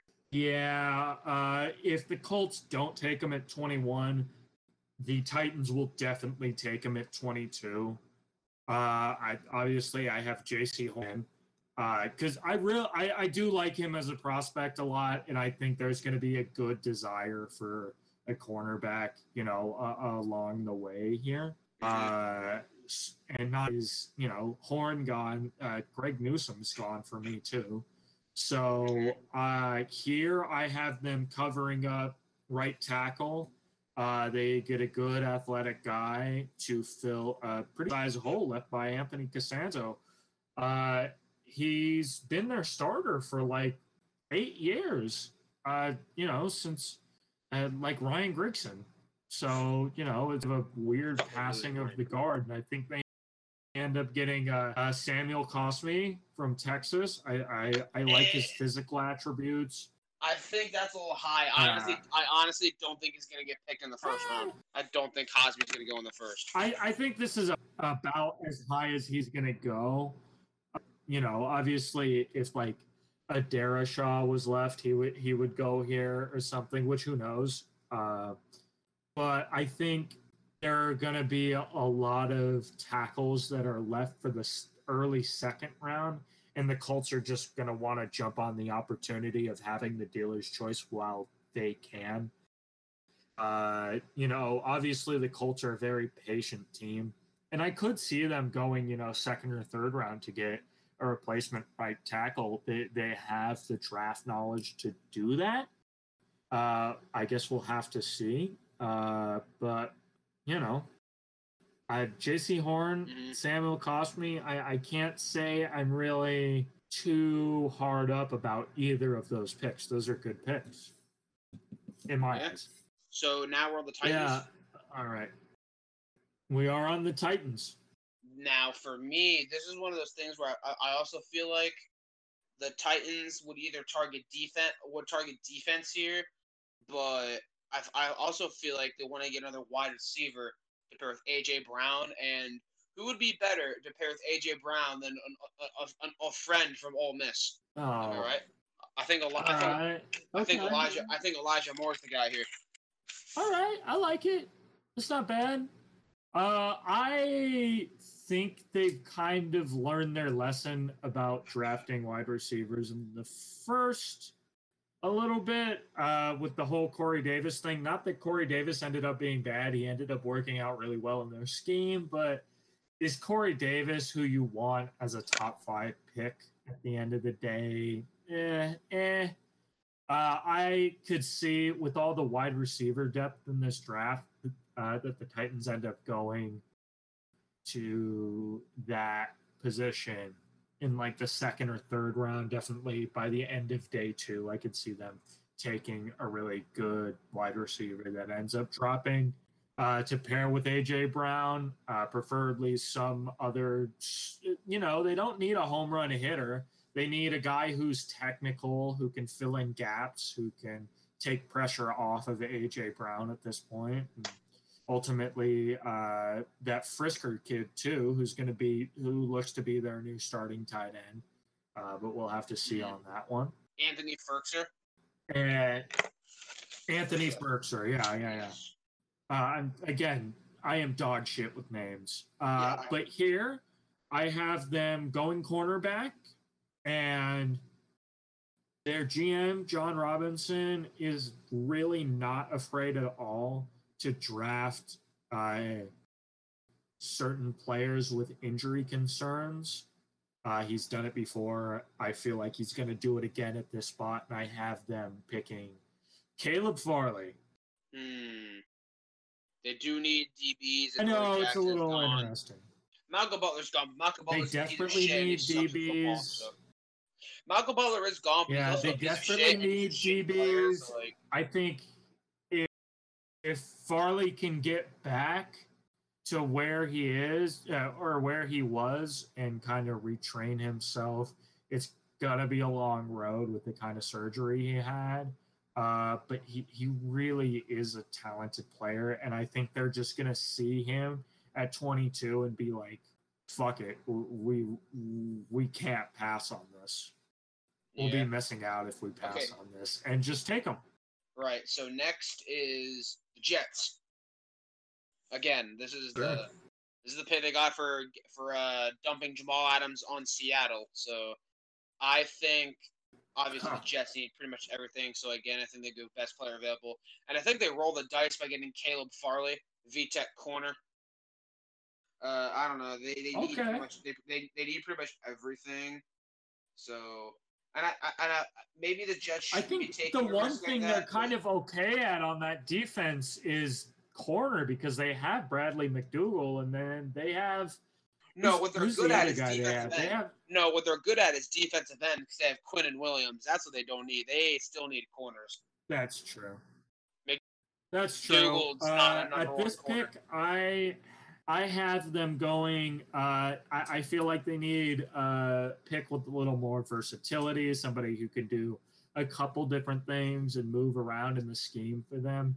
And I think that's embodied by a guy like Zaven Collins. He played at Tulsa, which not the best school, not the best competition. I understand the whole dig against him, but he really is a talented athlete. He just knows where he's at. He's a really good tweener. He can play on the first and second levels of the defense. In my mind, I've seen him do it in the tape. Like he's really good, and it gives them a lot of flexibility in the future. So if they want to make a smart, safe, intelligent pick, which the Jets don't fucking do a lot, we'll have to see. They're not good for it. But they did. I will say this with the Jets: we clown on them for not. We clown the Jets for not knowing how to draft. But I'll give them this: they did nail Mekhi Becton. They did pick Mekhi Becton. Oh yeah, well, any of the receivers, which was a great pick. So I'll be nice. Their last first round pick went well, but yeah, they don't have a rich history of first round picks. Yeah, I like Mekhi Becton. He's obviously a physical freak, and deserved to be drafted as high as he did. I think I still think could end up working out and being a really good fit. And I think Joe Douglas, we've been a little hard on him lately, but I don't know. He's starting to make some interesting moves and kind of shedding the Adam Gase shit. So we'll have to see how it goes. It was ready to move on. So who's your pick? I said Farley. You said Zaven Collins. Okay.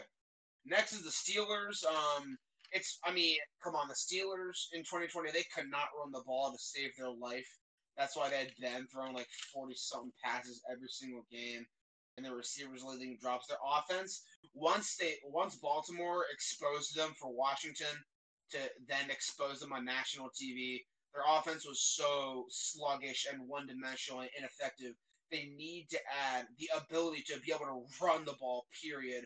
And I think Najee Harris is the best scheme fit. So I think Harris goes to Pittsburgh, which I hate to say because I think Harris is going to be really good. And I don't want the Steelers to have him, but I feel like it's the most obvious thing that the Steelers need to address, unless like a tackle falls that they don't expect. Yeah, I think if they end up, I don't know. I guess Darashaw could fall because he's got some concerns about effort and shit. But I don't know. I think he still goes pretty high, regardless. Like I don't think he. Oh, Jenkins, yeah, that's not a bad pick. I actually don't think I have Tevin Jenkins in my first round. I don't. I kind of see him sliding. Like everybody's like, meet the angriest guy in football. He'll fucking kill your sister. Like I don't know. Like I've seen the tape. He plays. No, he plays really aggressively. Like he has good talent. He's got good size. He has good attitude on the field. So we'll have to see. I could see him going in the first, but I don't know how he's going to end up working out. I don't know. We'll have to see on that one. But for Pittsburgh, I have Najee Harris as well. I think it's pretty obvious at this point. I mean, their offense, their defense is solid to the nines. Their whole game plan for the last fucking 60 years has been 11 on 11. Our defense is going to kick the shit out of your offense every single time because we just have the most talented players. And that's solved for a lot of flaws they have in their scheming and whatever because they just always attract the most freak athletes. And I kind of wonder how they're going to end up handling the next 10 years of football if they can't really keep finding those guys. They'll figure out ways to get them, I guess, but I don't know. But the offense was clearly the biggest issue. I I agree with throwing too much, and they just had no run game. Just no run game. Yeah, when they got shut down by Washington, they were interviewing Chase Young, and he was like, "Yeah, Baltimore exposed some things. So basically, Baltimore kind of showed them what to do. Then Washington did it, and then everyone's like, "Oh, let's do that." And then they couldn't score. They could not score on Buffalo. They could not score on Cincinnati. Like, are you kidding me? You couldn't score on the Bengals. Yeah, like, they just give me a break. They just started like the moment they lost. It was kind of like the Patriots a couple years ago. When they had like they went like 8-0 or whatever the hell it was, and the moment they lost, they went from like the undefeated favorite to like an 11-5 team, and then they ended up getting knocked out of the playoffs by the fucking Titans. Like, I saw that team and knew like, oh, this. I felt that. I remember watching that team and I was like, this is not fucking happening. And I remember watching the Steelers afterwards and I was like, this is not fucking happening. Like, it's just I saw too many parallels between those two teams and how they kind of interacted. Once they got exposed once, they just kept getting exposed. There was no end in sight. Okay, anyway, we should. They just could not adjust. It was almost like I don't like the Steelers, obviously, but it was kind of almost sad to see. It was just like, this is the best you could do. Yeah, it was funny. I loved it. Anyway, next is Jacksonville. Yeah. From the Rams. Yeah, Jacksonville. Why do they have this pick? Haven't they already gotten both Ramsey picks, or is this the second Ramsey? No, I think this is the last one. Okay. You could say the Jaguars want to protect their new quarterback, but I think there's a better player on the board for them to take, and I feel like all the offensive linemen that are worth taking in the first round are gone already. So I think they should get some secondary help. I've been getting Trayvon Moehrig, the safety from TCU. Oh, wow. You too. They already have C.J. Henderson, who's a decent corner. Is he worth a ninth overall pick? Yeah. He's still good. He's all right. He'll do okay. I mean, he developed he was the Clemson kid, right? Yes. Oh wait, no, Florida. He went to Florida. He had yeah. He had a lot of comparisons to Marcus Peters because a man-on-man beast with issues tackling. He had a lot of those comparisons. But I think Jacksonville needs a guy that can potentially prevent people from beating them over the top, which happened to them a lot. And they need a piece in the back end to kind of keep them safe from that. Because I feel like if Jacksonville wants any chance to be any good this year, I think they're just going to have to outscore other teams. Because I actually do think they can have a good offense next year with Lawrence, Robinson, and Sharp. So I think their offense can still be productive. It's just they need to try to rebuild Jacksonville pretty much. And they have a piece. They have Josh Allen. But I think someone on the back end is getting toasted over the top. Sure, yeah. Yeah, anyway, they just kind of need good pieces overall. They got to rebuild. They're okay, but yeah. Next is Cleveland. This is the best. This is the happiest Cleveland fans have been in the last 25 years, probably. They finally have an awesome roster. They have a coach of the year. They got their new quarterback. They got everything, it seems like.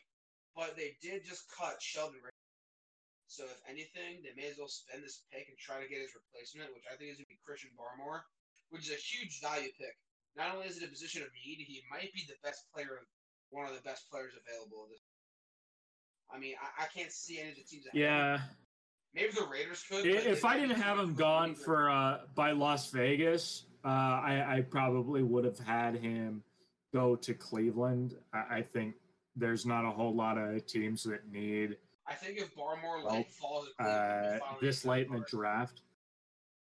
Yeah, no, he would fit in really well there. I could see them spending a first-round pick there.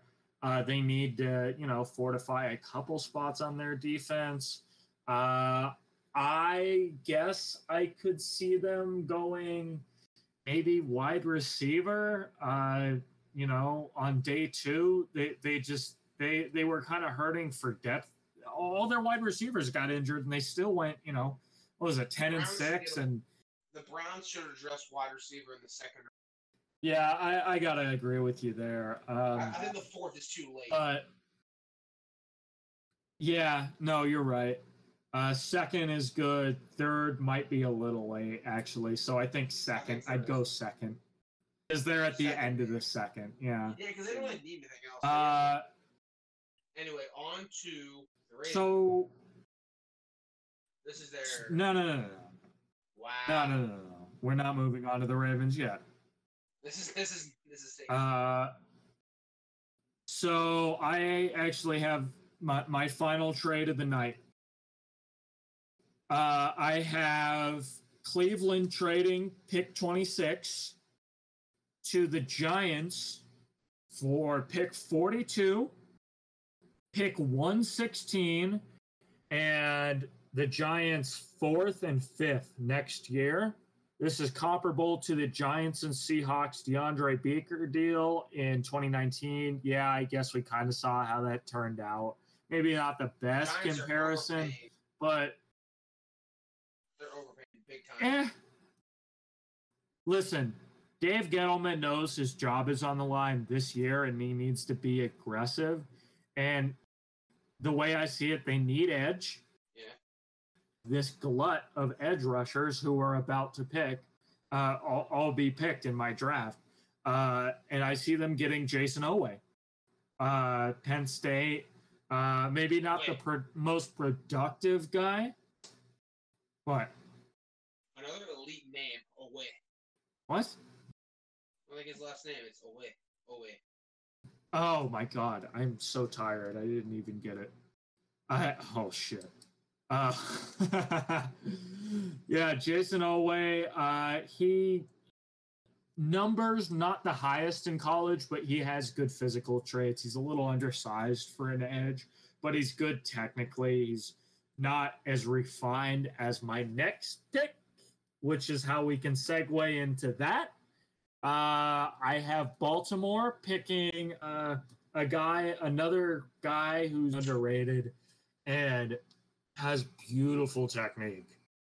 This is Azeez Ojulari. I fucking love this guy. When Mark said it, you heard me say he's my favorite edge in this class. I think he's got the most finesse, the most skill. I think he's the most well balanced. I would want him over any other edge in this class. I love that pick. I am him, and like I said, Owusu Korma. I fucking love those guys. Yeah. I absolutely love those guys. No, he's I think we probably said enough on him. I can gush on him for days. He's undersized, which is the big knock on him. But like Judon was undersized from what I remember, and like he was good technically. Like it doesn't matter as much if you're just a fucking freak technique motherfucker. Yeah, like who cares? Like Derrick Brooks was small. Like, come on, Derrick Brooks was small. Come on. But anyway, we'll get too bent on size, dude. I don't like that shit. So we have New Orleans. It's my turn. It's my turn. Oh, I apologize. I thought you had the same one. Well, not yet. We'll get to that. We'll get to Ojulari on pick 31. But for pick 27. Here's the thing. Obviously, the Ravens' two big needs are receiver and edge rusher. But I look at like which position do the Ravens want to address first, and I look at it in the sense of the two teams to pick after them are the Saints and Packers. Two teams who I think are both going to target a wide receiver, or both very likely could. So I think the Ravens will go after wide receiver first, and I really like Terrace Marshall Jr. from LSU. 6'3", 200 pounds, physical freak, exactly what the Ravens need. If he develops properly, he'd be a nice outside threat that we've been looking for basically since Bolden and Torrey Smith. Like I think he could be that type of guy. We just have to use him right. And I don't know if I trust Greg Roman to pull it off because I hate him, but I do think he's the perfect fit for the Ravens' need on offense to try to elevate it to the next level, which is an outside one-on-one jump ball monster ass wide receiver, which we haven't had. I suppose or Bolden. Yeah, that's true. That would be a good pick. I believe I have him. Do I have him? No, I have something else. Uh, I have. I just don't think Green Bay and New Orleans are gonna the trigger. I mean, their star wide receivers are not first round guys. That they don't commit to picking weapons in the first few rounds. Both of them, I believe, were drafted in the third. Michael Thomas and Monte Adams, and you can really throw Aaron Jones and Alvin Kamara in there as well. They're kind of in the same vein. Like I can't see them taking wide receivers. So we move on to New Orleans.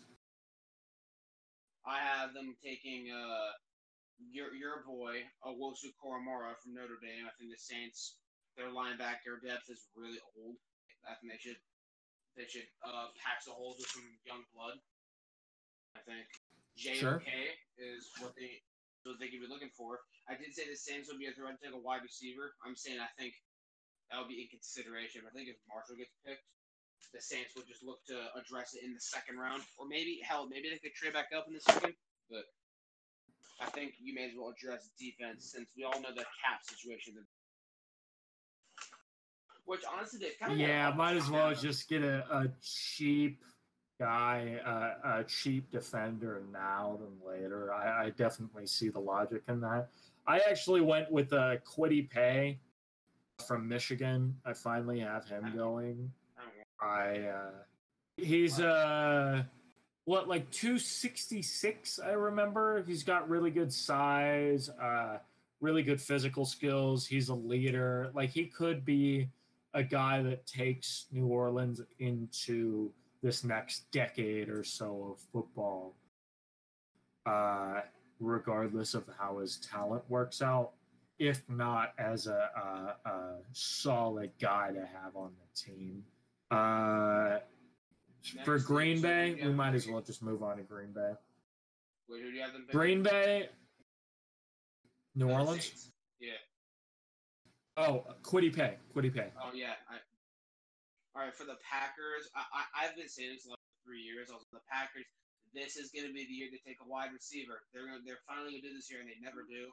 But I'm going to bite the bullet, and I think they're going to do it. They're finally going to do it this year, and I think they're going to take Kadarius Toney, the wide receiver from Florida.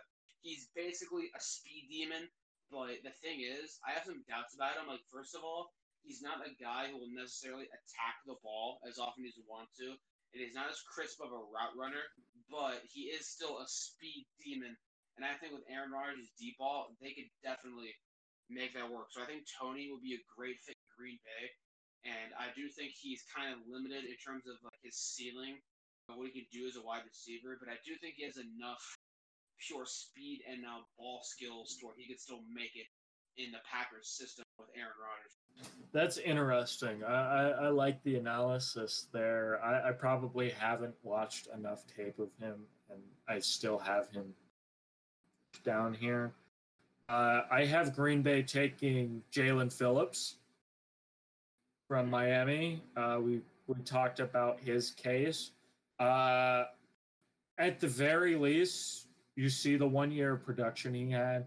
You see the turnaround he had. You see the physical skills he had.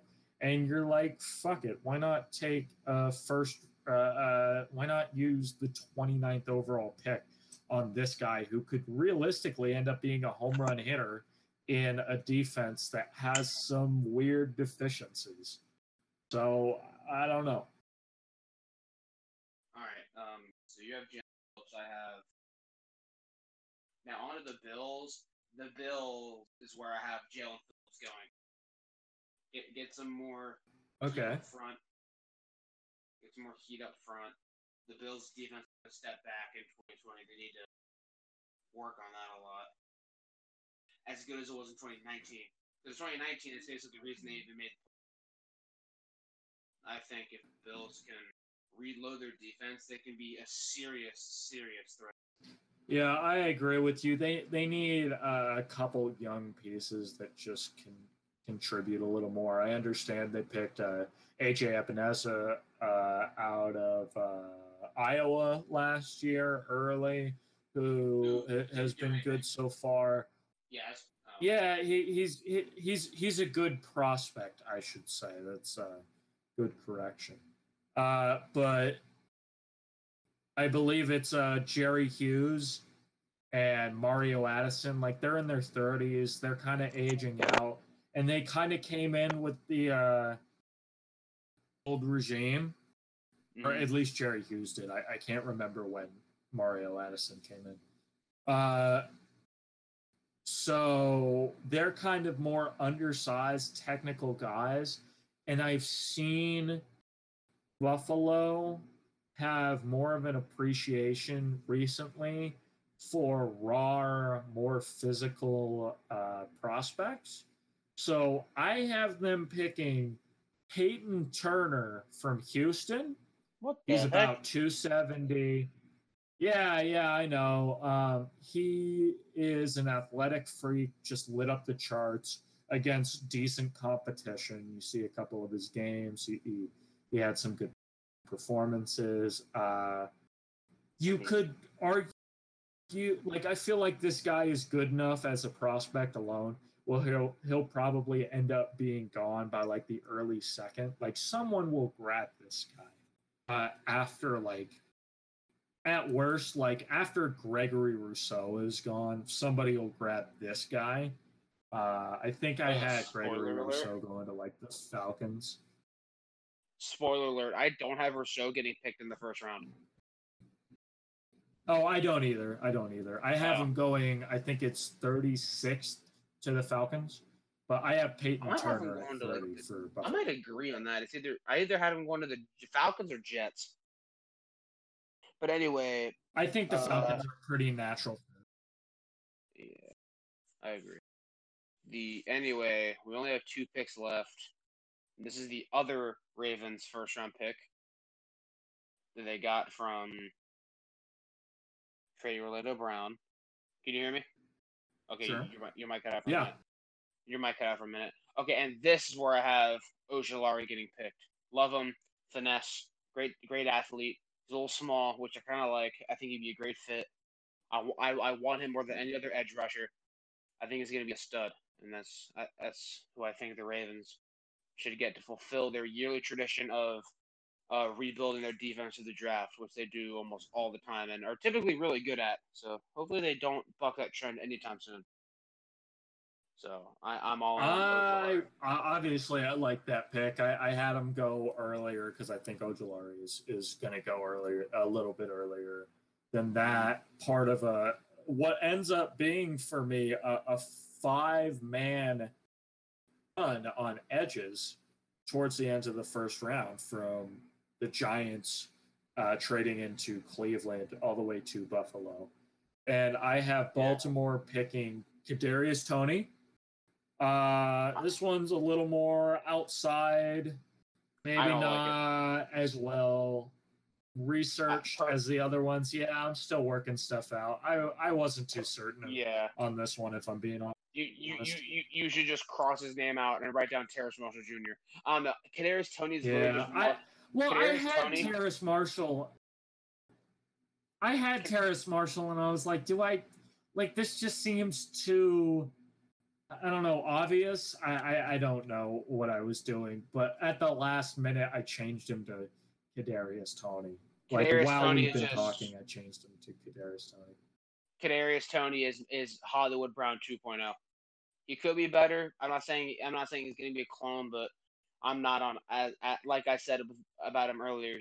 I feel like other receivers like Marshall are better at attacking the ball, especially when they're contested.